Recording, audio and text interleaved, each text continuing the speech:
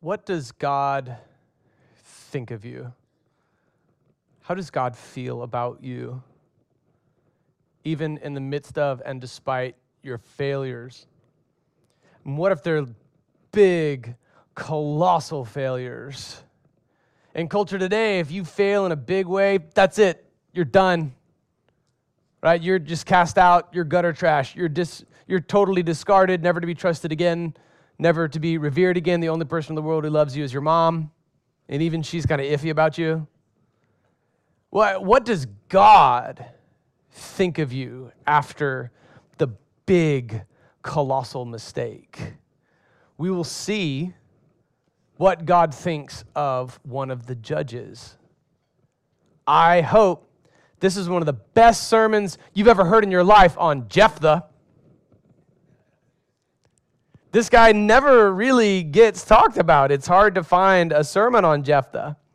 And so I want to show you Bible-wide where we are in the book of Judges and what God thinks of Jephthah. It's going to sound like I am beating Jephthah up, but what I'm really doing is just expositing what the Word of God says, and at the end, you may be surprised to hear God's opinion of Jephthah. May it reflect God's opinion of you. So as I draw from multiple passages throughout the Bible, there's a QR code right here that you can use to just have all the cross-references right there with you. You can also go to redemptionwashington.com, redemptionwashington.com, and you can click on program right at the top. That's also where you'll find the group member study guide for this week, for your small group. My small group is meeting at my house tonight. I don't think I'm going to have my deck ready in time. I'm going to try. But we're going to go through the session that is written specifically to follow this sermon. And all the cross-references that help you understand this sermon are all available right here at this QR code. Here's Judges chapter 8, beginning in verse 1, just to catch us up on something. The men of Ephraim said to him, "Why have you done this to us, not calling us when you went to fight against the Midianites?" So Gideon, the judge we studied last week, is in charge, and the Ephraimites, all right, or sometimes it's called Ephraim or Ephraim. I'm going to say Ephraim and Ephraimites. The men of Ephraim said, "Why have you done this to us, not calling us when you went to fight against the Midianites?" This is not the last time you're going to hear this from these guys. And you'll see in a devotion coming up this week that this may have been disingenuous. Why'd you leave us out of the fighting? Why'd you show up after the fight was over? Twice. Okay, just watch. So he said to them, "What have I done now compared to you? Is not the gleaning of Ephraim better than the grape harvest of Abiezer? God handed over to you Oreb and Zeb, the two princes of Midian. What was I able to do compared to you?" When he said this, their anger against him subsided. Do you see what I'm saying? When he appealed to their ego, they were appeased, which tells me it was disingenuous. Gideon and the 300 men came to the Jordan and crossed it. They were exhausted, but still in pursuit. He said to the men of Succoth, "Please give me some loaves of bread to the troops. Give some loaves of bread to the troops under my command, because they are exhausted. For I am pursuing Zebah and Zalmunna, the kings of Midian." But the princes of Succoth asked, "Are Zebah and Zalmunna now in your hands, that we should give bread to your army?"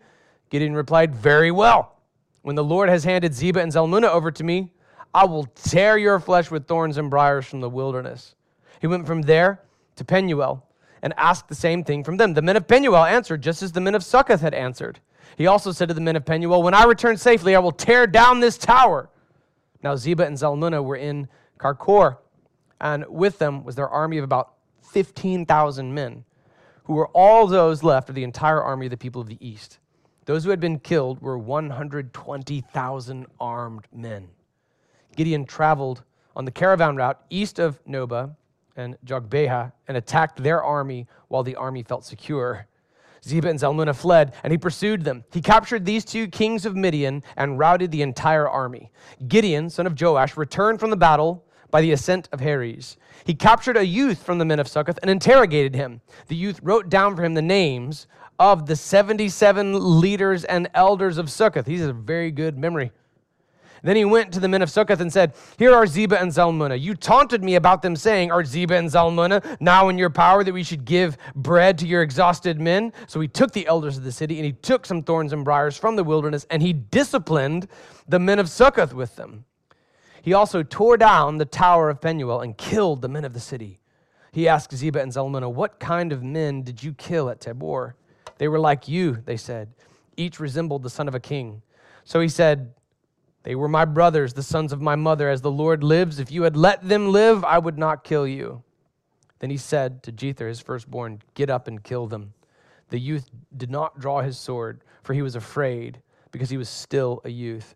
Zebah and Zalmunna said, get up and strike us down yourself, for a man is judged by his strength. So Gideon got up, killed Zebah and Zalmunna, and took the crescent ornaments that were on the necks of their camels. This is the remainder of the text that we saw last week. We didn't have time for. You can see that it's a violent era. The motto, the prime axiom of the culture of the day was everyone did what seemed right to him. Some translations render it, everyone did what was right in his own eyes. Seems like a nice motto, right? Seems fair. Until what's right in my eyes is to take what's yours. Then suddenly you may object, but on what basis? What's right for you may not be right for me. You violated my rights by not letting me take what's yours. Do you see the innately fallacious nature of relativism? There is no such thing as your truth and my truth. There is God's truth, and we've all fallen short of it, and we need grace. We need repentance. When everyone does what is right in his own eyes, this is what happens. Blood is shed, comparative innocents are lost, and then it's no coincidence, sexual crimes increase. Just see what happens as we continue through this book. We must, as we interpret the text of Jephthah, distinguish between what the Spirit of God convicts us to do, which leads always to repentance from sin or protection from sin, versus what a demonic unction would deceive us into doing, leading to an act that is an abomination in God's sight.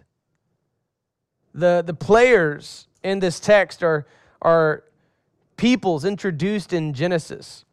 The descendants of Abraham were divided upon the scandal with Hagar and Sarah in Genesis. Hagar birthed Ishmael, and Sarah birthed Isaac. In Genesis 25, Abraham took another wife named Keturah, and she birthed Midian. Those are the ones with whom Gideon was at war.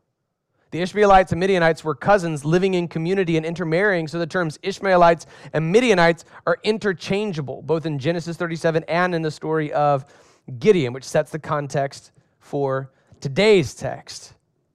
Here is Judges chapter 10, verse 14. All right, your curriculum covers the events of chapter 10, which the people of God repent as they are oppressed by the Philistines and the Ammonites. The Ammonites oppressed them for 18 years. This brings us to Judges chapter 10 under the oppression of the Philistines and the Ammonites. Go and cry out to the gods you have chosen. Let them deliver you whenever you are oppressed. But the Israelites said, we have sinned. Deal with us as you see fit. Only rescue us today. So they got rid of the foreign gods among them and worshiped the Lord, and he became weary of Israel's misery. The Ammonites were called together, and they camped in Gilead. So the Israelites assembled and camped at Mizpah.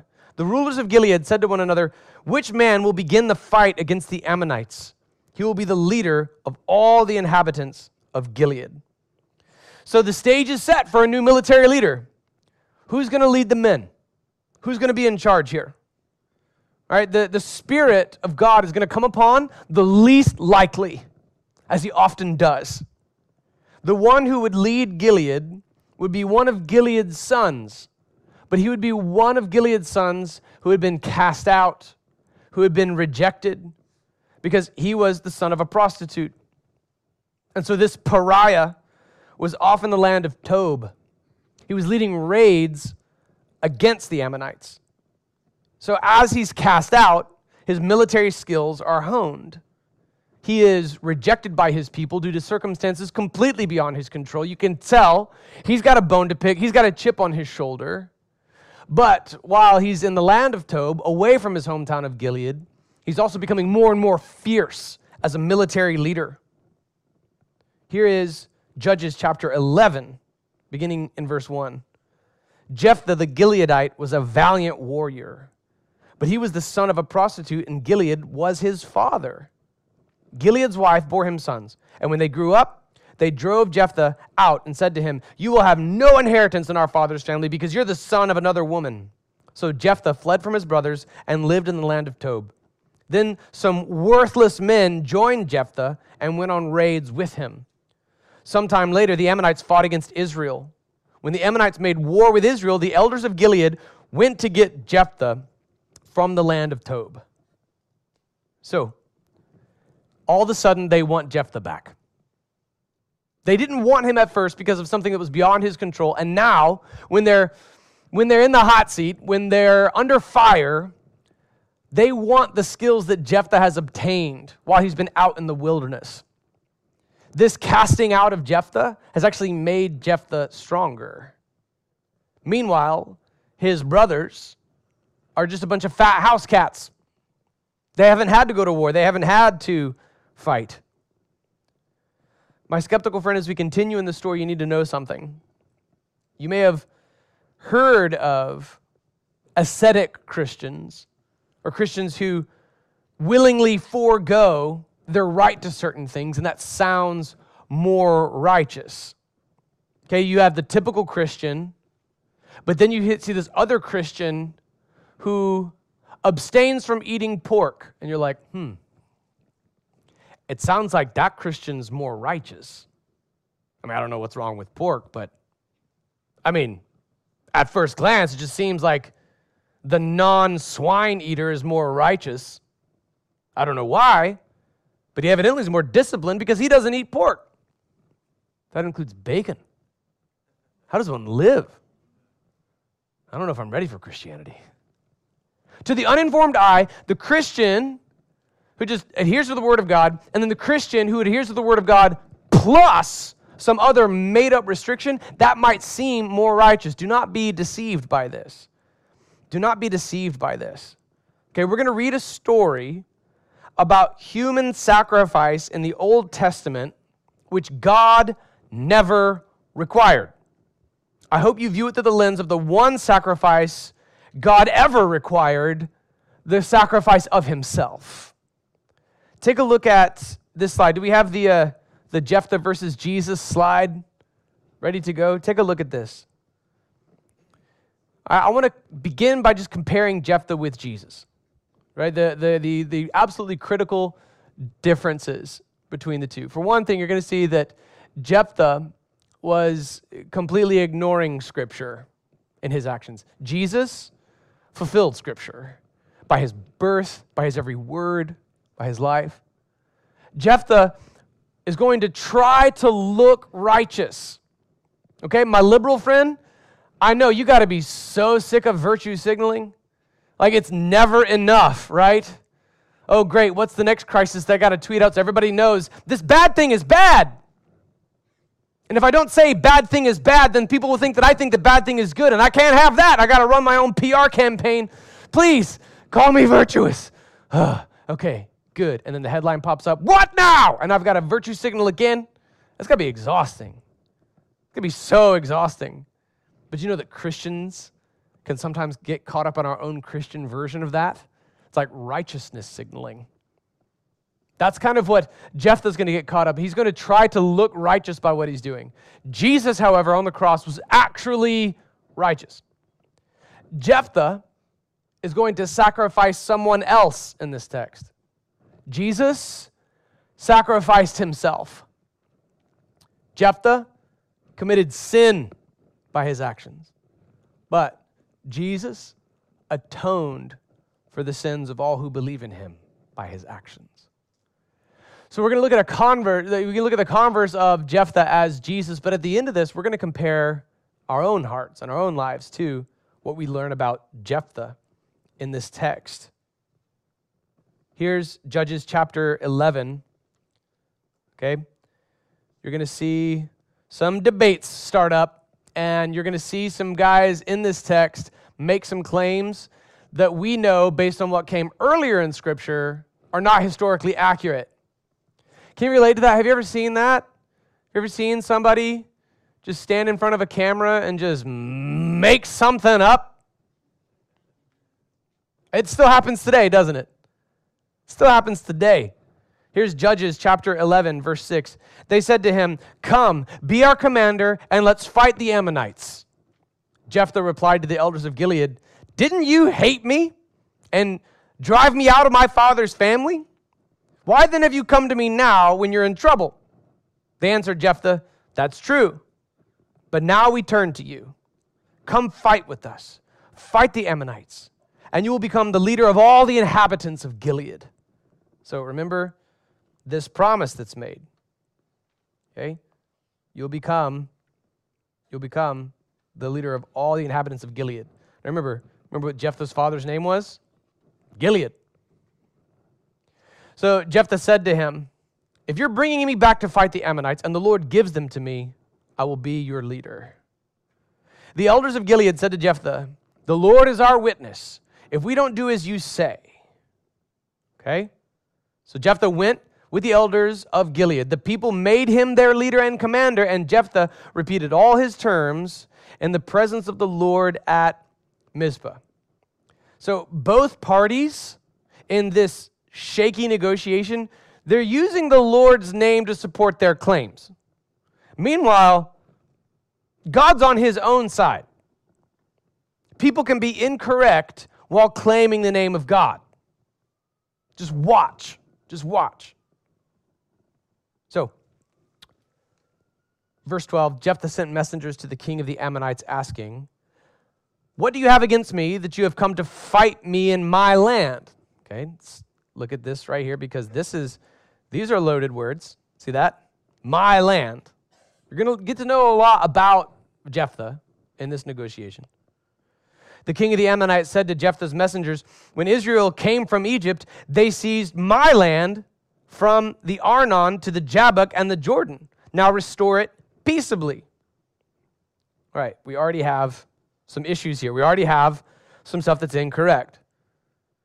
All right, when Jephthah says my land and the king of the Ammonites says my land, right, they're both actually kind of incorrect. To talk about the land of Israel and who lives there and who owns it to this day is a loaded term, but the truth is that it was claimed by other people, Canaanites who worshiped false gods, and Israel who worships the one true God lays claim to it. They have possession of this land to this day, but I'm going to say something that would get a news anchor fired. The modern borders of Israel are still not correct. Check Ezekiel. There's still more territory that God gave to Israel that doesn't currently fit within the borders. See, that's a loaded term right there. That'll get you in trouble. That'll get an anchor fired just for saying that. But just read Ezekiel. So who had claim to the land first? Well, these Canaanites, whom God had warned for 4 centuries, repent from this. Please stop murdering your children with fire. Please stop committing incest. Please stop committing rape. For 400 years, the warning was coming, the warning was coming, the warning was coming. And we know that God doesn't give empty warnings. God doesn't give impotent threats for wrath. He always follows through. Ask everyone who went swimming at the start of the flood. Ask everyone who wasn't in Lot's family who lived in Sodom and Gomorrah. God doesn't make empty threats. And he gave them 4 centuries to repent of atrocities. They're cataloged in Leviticus 18. And so God, as he did in the flood, as he did in Sodom and Gomorrah, as he will do in the beginnings of the woes prophesied in Revelation chapter 11, gave people chance after chance after chance after chance to repent, and then poured out his wrath exactly as he said he would do.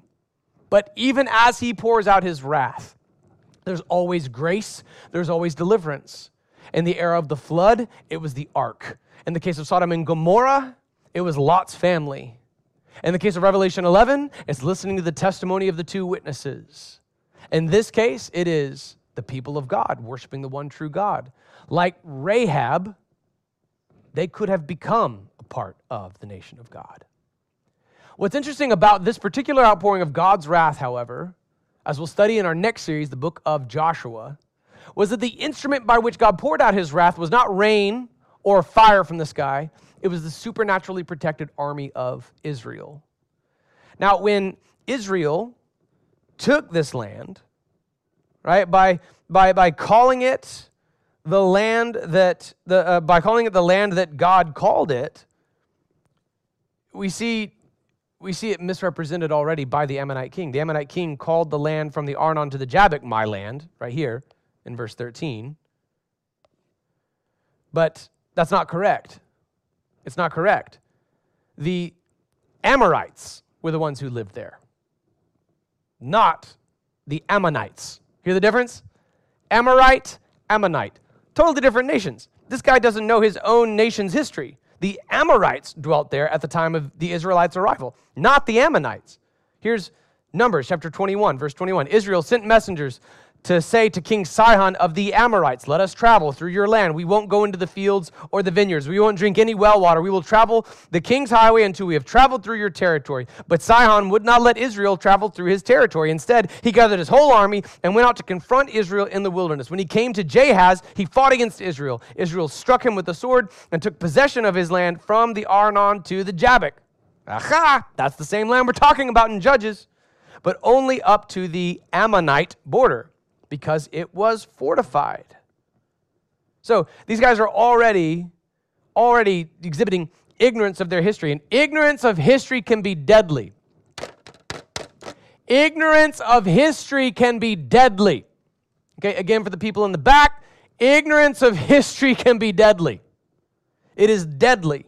It is deadly. It is deadly. And we live today in a culture with a confoundingly short memory. These Amorite lands, these are Amorite lands when the Israelites arrived, not Ammonite lands. Israel had already been there for over 300 years already. One commentator estimated 480 years they'd already been there. The one true God gave them that land. Their claim was based, the enemy's claim was based on a lie from a pagan god. So guess who gets the land?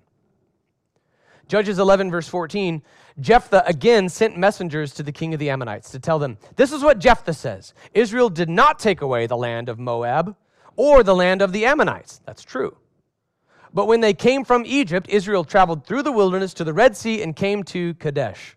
Israel sent messengers to the king of Edom saying, please let us travel through your land. But the king of Edom would not listen. They also sent messengers to the king of Moab, but he refused. So Israel stayed in Kadesh. This is true. This is accurate. Israel, they were not invaders. God told the people of Canaan to repent from their grotesque sins for 400 years before giving their land to his people, and we will see how this plays out in the book of Joshua. But for now, back to Judges, verse 18, then they traveled through the wilderness and around the lands of Edom and Moab, both of whom they were related to, by the way, distantly. They came to the east side of the land of Moab and camped on the other side of the Arnon, but did not enter the territory of Moab, for the Arnon was the boundary of Moab. Then Israel sent messengers to Sihon, king of the Amorites, king of Heshbon. Israel said to him, please let us travel through your land to our country. But Sihon would not trust Israel to pass through his territory. Instead, Sihon gathered all his troops, camped at Jahaz, and fought with Israel. Then the Lord God of Israel handed over Sihon and all his troops to Israel, and they defeated them. So Israel took possession of the entire land of the Amorites who lived in that country. They took possession of all the territory of the Amorites, from the Arnon to the Jabbok, and from the wilderness to the Jordan. The Lord God of Israel has now driven out the Amorites before his people Israel, and will you now force us out? Isn't it true that you can have whatever your lowercase g god, Chemosh, conquers for you? Okay, so this is correct. Right? You'll notice that the G is lowercase g. But here's the thing about our boy Jephthah. They didn't worship Chemosh. They worshiped Molech. Please know your stuff before you get into debate. Please. Especially if it's on the internets. Please, please, please. Isn't it true that you can have whatever your God conquers for you, and we can have whatever the Lord our God conquers for us? I do kind of like that idea. My God has said this, your God has said that. Let's see whose God wins. Now, are you any better than Balak, son of Zippor, king of Moab? Did he ever contend with Israel or fight against them? Well, Israel lived 300 years in Heshbon and Aroer. This is where I think he may not be totally correct. When I count the number of years back from Solomon, for example, I think it's 480, which actually means that Jephthah's case is stronger than he knows. The years in Heshbon and Aroer, that the surrounding villages and all. Sorry, I just covered up my own my own note. And all the cities that are on the banks of the Arnon. Why didn't you take them back at that time? I've not sinned against you, but you are doing me wrong by fighting against me. Let the Lord, who is the judge, decide today between the Israelites and the Ammonites. But the king of the Ammonites would not listen to Jephthah's message that he sent him. The Spirit of the Lord came on Jephthah. This is pivotal. Every time we see words like these in the book of Acts, what comes next is awesome. Filled with the Spirit of the Lord, God's going to move. Jephthah is an exception. Jephthah's going to be totally enveloped, as Gideon was, by the Holy Spirit. And then immediately do something colossally stupid. The Spirit of the Lord came on Jephthah, who traveled through Gilead and Manasseh, and then through Mizpah of Gilead. He crossed over to the Ammonites from Mizpah of Gilead. Jephthah made this vow to the Lord: if you in fact hand over the Ammonites to me, whoever comes out the doors of my house to greet me when I return safely from the Ammonites will belong to the Lord, and I will offer that person as a burnt offering. Never prescribed by God. Never inspired by God. Never asked for. Not at all. Not at all. Biblical ignorance has tremendous consequences. We'll just see exactly how deep these consequences go. This is the only example in all of Scripture wherein someone would be covered with the Spirit of God and then do something sinful in the subsequent two verses. It was a pagan practice to sacrifice someone, to make a vow to one's own God before going into battle. Not a godly one. Think about this. God promises victory to his people, and then his people just go and claim victory. If you serve a God who requires legalistic action, then you got to bribe your God. God, if you give me victory, I'll do this. That's never how it works. And watch what happens in the book of Joshua. God just says, go, I've handed them over to you. And they're like, okay, go. There's never any of this like, okay, how much is this going to cost us? God, if you give me victory, I'll do this. God, if this, then that. Making conditional if-then statements before God, that doesn't make any sense. You're not at the negotiating table. He's God. You're less than an ant. Just obey. God's the one who gives the victory. You just go, and to his glory you seize it. The idea that you would sit down at the negotiating table with the omnipotent creator of the universe and say, all right, let's talk. Like, what do you have to offer God? What deal could you offer God that God's like, I could use one of those. That's a good idea. You drive a hard bargain, but I'll take it. No, just shut up. He's God. He says it, and you do it. And then for some reason, Jephthah's like, all right, I got an idea.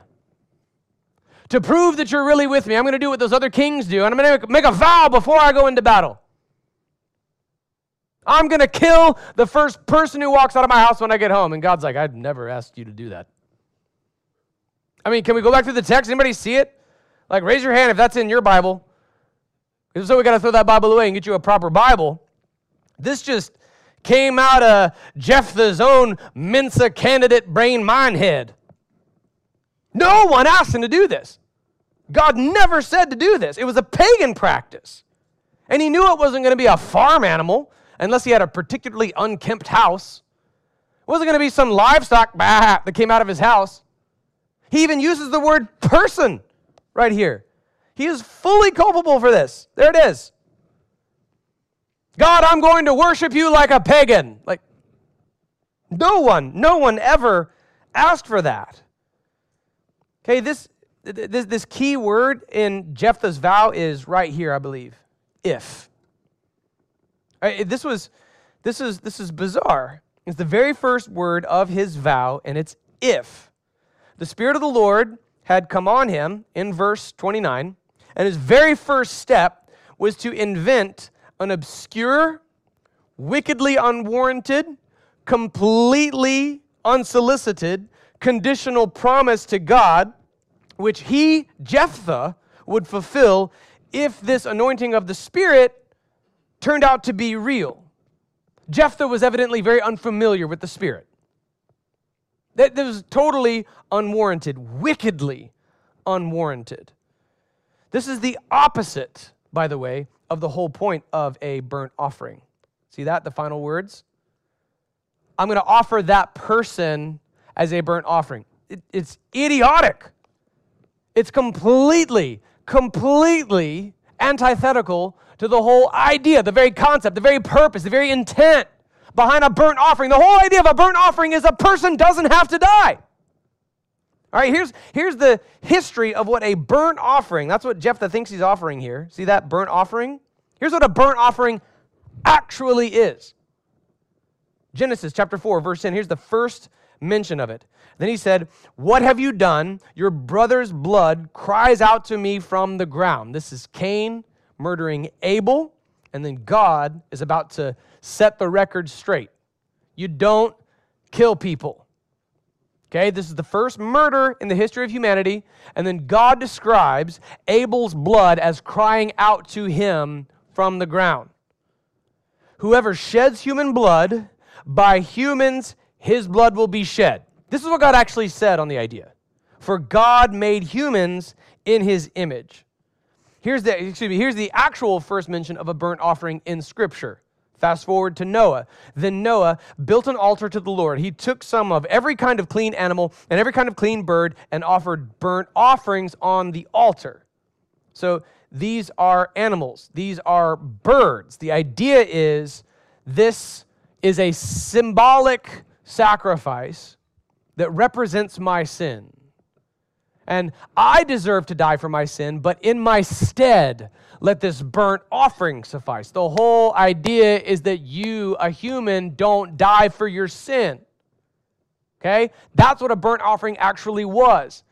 It is idiotic of Jephthah to offer a human as a burnt offering, because the point of a burnt offering is that a human being made in the image of God, who is more important than an animal, would not have to die. And the author of Hebrews says that these sacrifices were symbolic. Author of Hebrews in the New Testament says it's impossible for the blood of bulls and goats to take away sin. The real sacrifice was Jesus' sacrifice on the cross. It cheapens the cross that Jephthah would think he had to sacrifice a human being as a burnt offering. And all of this, bizarrely, just because he wanted to be sure that God was really with him. God said, "I'm with you." The Holy Spirit come upon him. That's all he needed. That's all that he needed. Here's Genesis 22. Here is, all right, look, I not only know for a fact that God never asked Jephthah to sacrifice someone, I'll give you the one example of a time that God did ask a servant of his to sacrifice someone, and then he called it off for this very reason. It was a testing of Abraham's faith. Genesis 22:10, then Abraham reached out and took the knife to slaughter his son. But the angel of the Lord called to him from heaven and said, "Abraham, Abraham." He replied, "Here I am." He said, "Do not lay a hand on the boy or do anything to him. For now I know that you fear God, since you have not withheld your only son from me." So Jesse, what's the difference between Jephthah and Abraham? Jephthah's an idiot. Abraham was actually asked by God to do this. That's the difference. No one asked Jephthah to do this. Abraham was willing to follow through as a testing of his faith. The author of Hebrews also tells us what Abraham was thinking. He reasoned that God, who creates life, could resurrect the dead. He expected to receive his son back from the dead. Does that sound like anybody else to you? Does that sound familiar to you? It's a foreshadowing of Jesus on the cross. So God never asked Jephthah to sacrifice the first person to walk out the door. By the way, if you're going to do that, maybe tell the people in your house, all right, heading out to battle, the Ammonites, by the way, first person to walk out the door when I get home dies. That just seems like courtesy to me. Here's what Judges 11:32. Jephthah crossed over to the Ammonites to fight against them, and the Lord handed them over to him. There it is. This is critical. Like we saw in the story of Deborah, like we see in the story of Gideon, any good thing that happens in the book of Judges happens because God made it happen. Okay, who is it that handed the Ammonites over to them? Who is it? Say it with me. The Lord. It's not Jephthah's skills as a raider. It's not his honed craft as an experienced raider. It is the Lord who is at work through all of this.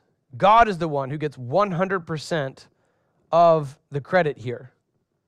He defeated 20 of their cities with a great slaughter from Aroer all the way to the entrance of Menith and to Abel-Keramim. So the Ammonites were subdued before the Israelites. When Jephthah went to his home in Mizpah, there was his daughter coming out to meet him with tambourines and dancing. She was his only child. He had no other son or daughter besides her. Can you imagine this from God's perspective? Think about it. Right? We're home and it's time to mow the grass, and one of my sons says to me, "Father, I make you a vow." I didn't ask you to make a vow, son. I promise thee.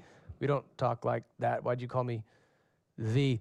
When the grass is mown, I will celebrate it by eating our neighbor's cat. Oh gosh, don't do that. I never said to do that. I've already captured it, Father. Let the cat go. This is a horrible idea. I never asked for this. Not on my mind. The cat shall die. Just mow the grass, please. Gosh. Don't just make stupid vows up before God. Okay, please. Don't just make up random, unbiblical, unsolicited vows before God. Do you see how that's legalism? See how that's pagan? The classic formula for every pagan religion is God's word plus something else.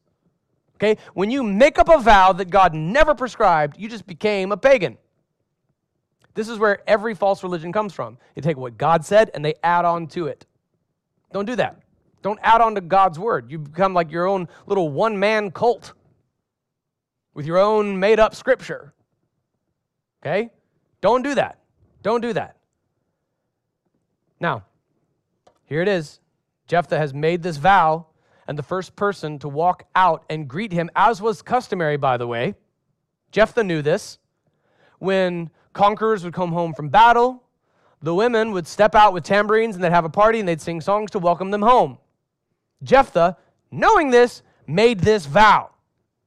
Here's verse 35. When he saw her, he tore his clothes and said, "No, not my daughter. You have devastated me." Okay, look, do you see how this is an inappropriate use of the word you? This was all Jephthah's idea. You, he does it again, have brought great misery on me.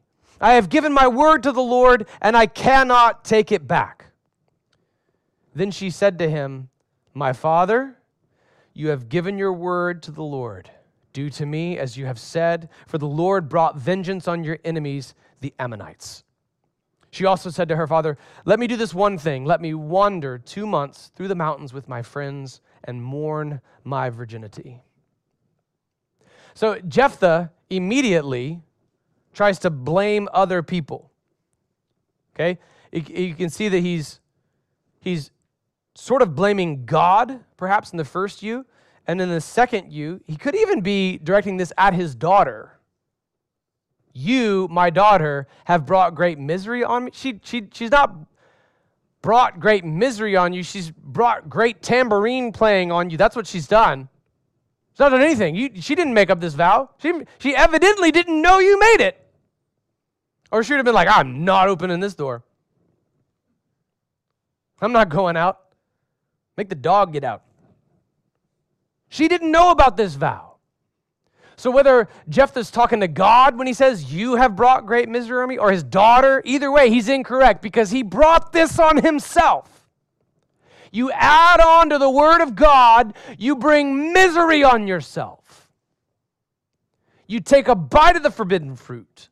It was the serpent who added on to the word of God. Do not fall for false teachings.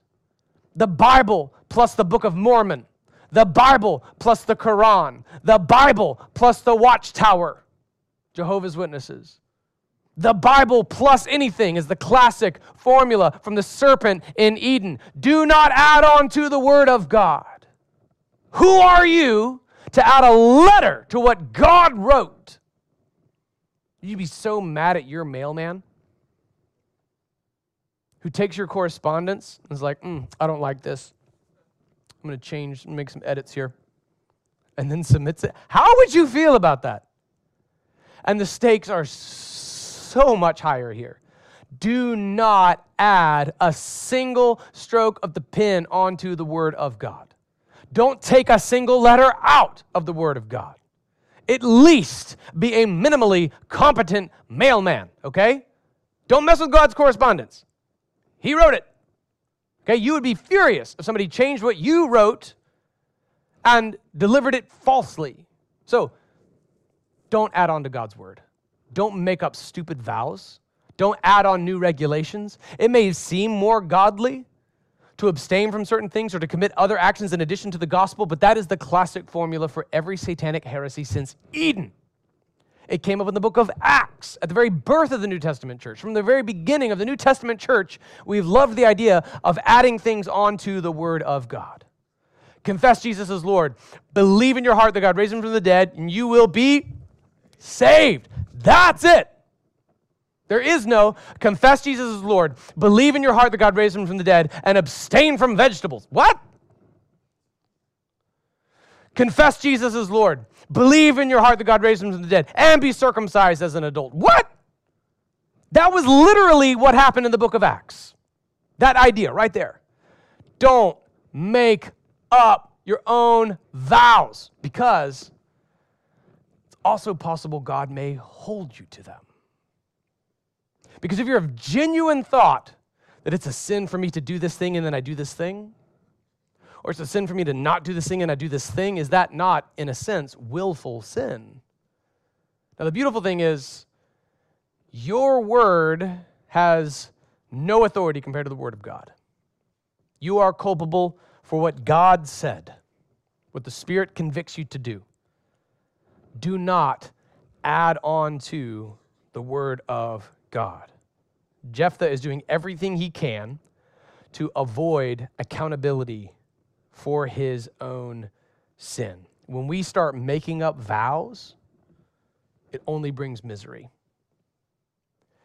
Pray for a family to whom my family is ministering. The mother in this family is under a strong delusion. She left a solid biblical teaching church, went to a church that just kind of teaches whatever, and they told her, you are an elder.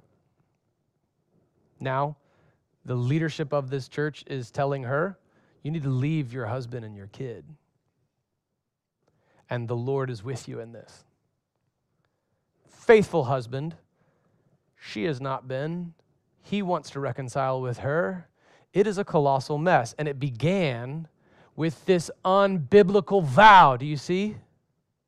When you step away from the Word of God, there's only trouble. There's only trouble.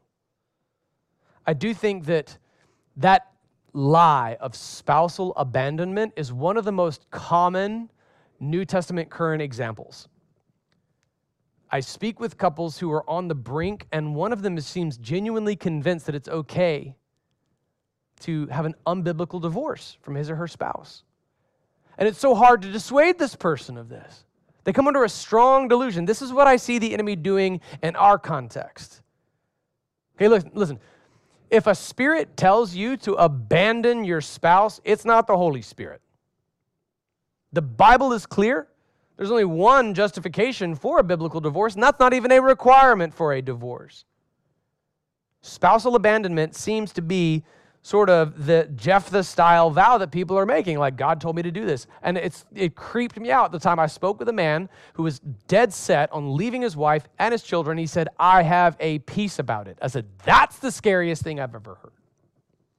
That you have a peace about setting off a nuclear bomb in your life and your wife's life and your kid's life, and you have a peace about it. Don't take extra biblical vows. Okay, if you're under a similar delusion, attempting to cloak the whole sin in some sort of pseudo-biblical, meaning satanic rationale, surrounding yourself with weak Christians who affirm you in this vow that you made up, they affirm your hell-born idea, you are Jephthah right now in this room. Wake up and read the text with me. So, his daughter wants to mourn. She wants to grieve. Verse 38, go, he said.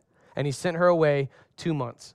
So she left with her friends and mourned her virginity as she wandered through the mountains.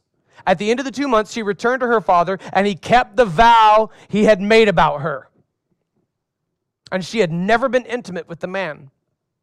Now it became a custom in Israel that 4 days each year, the young women of Israel would commemorate the daughter of Jephthah the Gileadite. I'm fascinated by a certain traffic bumper that exists here in Washington. I've never seen it in other states. It's sort of this like elongated pyramidal bumper curb thing. You know what I'm talking about? It's this elongated structure that's right there in the middle of the street between the lanes, and it's basically just like a little pyramid ramp thing. Okay, it's not the painted lines or the little reflectors that help you see where the line is when it's raining or at night and shining and all that stuff. Raise your hand if you know what I'm talking about. The little pyramid thing that just shows up. It's a few feet off the ground. It looks like a little ramp between the lanes and the roads here in Washington. Those fascinate me because they do not stop one car from going into oncoming traffic head-on. They just ensure that it's airborne when it does. Now, I'm sure there's a civil engineer who could sit down and explain to me exactly why they put ramps between the lanes. But what's striking is that it's intended to protect. It's intended to protect. That Jephthah was supposed to look after the people of Israel. And instead, he, by his own hand and by his own vow, kills the one I am sure he wanted to protect the most. This protective measure has completely backfired. Jephthah's comparatively innocent daughter gives us a slight, albeit distorted glimpse of what Jesus did. Okay? I won't spend too much time on this because it's a stretch, but it's just barely there enough to consider, like how she willingly, after 2 months, participates in the sacrifice. And it seems like a glimpse of the cross through a darkly dystopian, haunted funhouse mirror, but there's a slight similarity. She, the father's only child, died because of someone else's sin. Do you see what I'm talking about? You get just like a tiny glimpse, maybe, a slight foreshadowing here. Now, what Jephthah has done is an abomination. Wholly different from what Abraham did. Abraham was actually asked by God to sacrifice his child. Abraham foreshadowed God the Father. Jephthah was a study in what not to do. Abraham received his child back and was granted many descendants, as numerous as the stars in the sky, the sand on the seashore. Jephthah's line ends with the events of this text. His daughter was his only child. There are numerous examples of modern day vows that are unbiblical that we may add on to Scripture. All right, in Acts chapter 10, verse 9, for example, any kind of dietary restriction, unbiblical, okay? If you made a vow before God to abstain from a certain food because you genuinely feel, and you're legalistic about this, you think that other people who eat the thing that you don't eat, that they're sinning, that's legalism. If feel like your salvation is somehow contingent upon your adherence to your own made-up vow, look at Acts chapter 10. The next day, as they were traveling, nearing the city, Peter went up to pray on the roof about noon. He became hungry and wanted to eat, but while they were preparing something, he fell into a trance. He saw heaven opened and an object that resembled a large sheet coming down, being lowered by its four corners to the earth. In it were all the four-footed animals and reptiles of the earth and the birds of the sky. A voice said to him, here's my life verse, "Get up, Peter, kill and eat." Amen? Eat. "No, Lord," Peter said, "for I've never eaten anything impure and ritually unclean." Again, a second time, the voice said to him, "What God has made clean, do not call impure." This happened 3 times, because that's how Peter learned things. And suddenly, the object was taken up into heaven. We know that there are other legalistic vows that we'll add on to Scripture that may be dietary in nature. 1 Timothy chapter 4, verse 1. "Now the Spirit explicitly says that in later times, some will depart from the faith, paying attention to deceitful spirits and the teachings of demons. Through the hypocrisy of liars, whose consciences are seared, they forbid marriage." This is something that Catholic priests do. Here it is, spelled out patently in the Word of God. God never asked them to take a vow of celibacy to become a priest. In fact, the idea of forbidding marriage is explicitly called out as demonic in 1 Timothy chapter 4. Jesse, did you just call a teaching of the Catholic Church demonic? Yep, God did. Right here, even the example of forbidding marriage is explicit in the Word of God. Not the word of the dude with the funny hat. I don't care how pointy it is. Doesn't make him more right. It means he has to duck when he goes through doorways. I don't have to do that. I stand before the Lord, a faithful husband. He takes a vow of celibacy, and then children suffer. You see? When we add on to the Word of God, we make up vows that God never prescribed. People suffer. That's what happens. They forbid marriage. Okay, that's 1 Timothy chapter 4, verse 3. Do you hear me? Catholic Church. Here it is, explicit. Right there. The forbidding of marriage is called out as teaching of demon. And they demand abstinence from foods that God created to be received with gratitude by those who believe and know the truth. So my skeptical friend, the idea that this Christian abstains from things, and it may seem like that Christian's more righteous than the other one, here's what God actually said about it. "For everything created by God is good, and nothing is to be rejected if it is received with thanksgiving, since it is sanctified by the word of God and by prayer." It's explicit and it's clear. If God has laid a certain conviction on your heart to abstain from something, then do that. But keep that between you and God. Don't project that out as a legalism. Understand that your salvation is completely independent of your abstinence from sugar. Your waistline may have a direct correlation with the rate at which you consume sugar, but it has nothing to do with the condition of your soul. In fact, your soul may be happier than mine. All right? And also, we see this in Colossians. There are certain prescriptions for Sabbath days. Entire denominations are built around the conviction, the added vow that we will worship the God on this particular day instead of that one. Saturday is the Sabbath, strictly speaking. But since the resurrection of Jesus, the New Testament church has been meeting on Sundays. And yet there are some strong convictions about what day of the week you should worship on. Here's what Colossians 2 says. "Therefore, don't let anyone judge you in regard to food or drink or in the matter of a festival or a new moon or a," say this word with me, Redemption Church, "Sabbath day." Okay, there it is. Colossians 2, verse 16. "These are a shadow of what is to come. The substance is Christ. Let no one condemn you by delighting in ascetic practices," meaning if you feel the need to abstain from certain things, you do that. Don't let anyone condemn you by delighting in ascetic practices, meaning you think you're more righteous because of your ascetic practices. And then he goes on to even list the worship of angels. Okay, don't be condemned because you worship angels. Don't be condemned because you think that your asceticism saves you. There are monks who deliberately wear uncomfortable clothing because they feel like that makes them more righteous. Don't be condemned by that nonsense. This makes you itch. Congrats, that's what you get. Itchiness. You're welcome. They claim access to a visionary realm. No, you don't. You don't have that. Such people are inflated by empty notions of their unspiritual mind. Couldn't this have been written yesterday?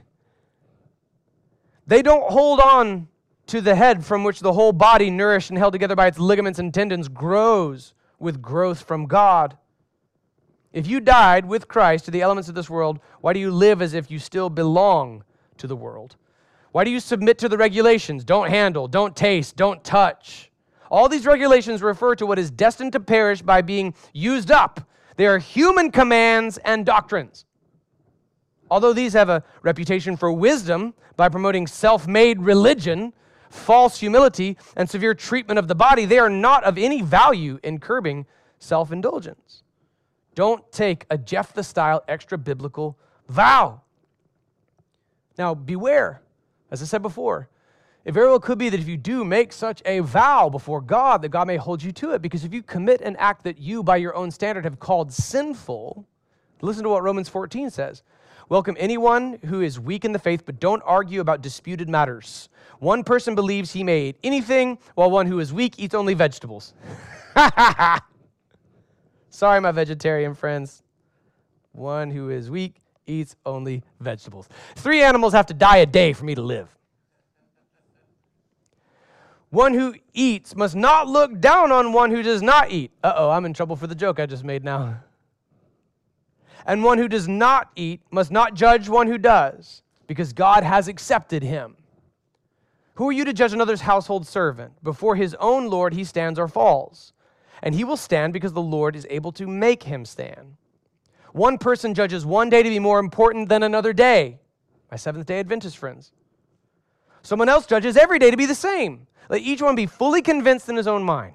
Whoever observes the day, observes it for the honor of the Lord. Whoever eats, eats for the Lord, since he gives thanks to God. And whoever does not eat, it is for the Lord that he does not eat it, and he gives thanks to God. For none of us lives for himself, and no one dies for himself. If we live for the Lord. If we die for the Lord. Therefore, whether we live or die, we belong to the Lord.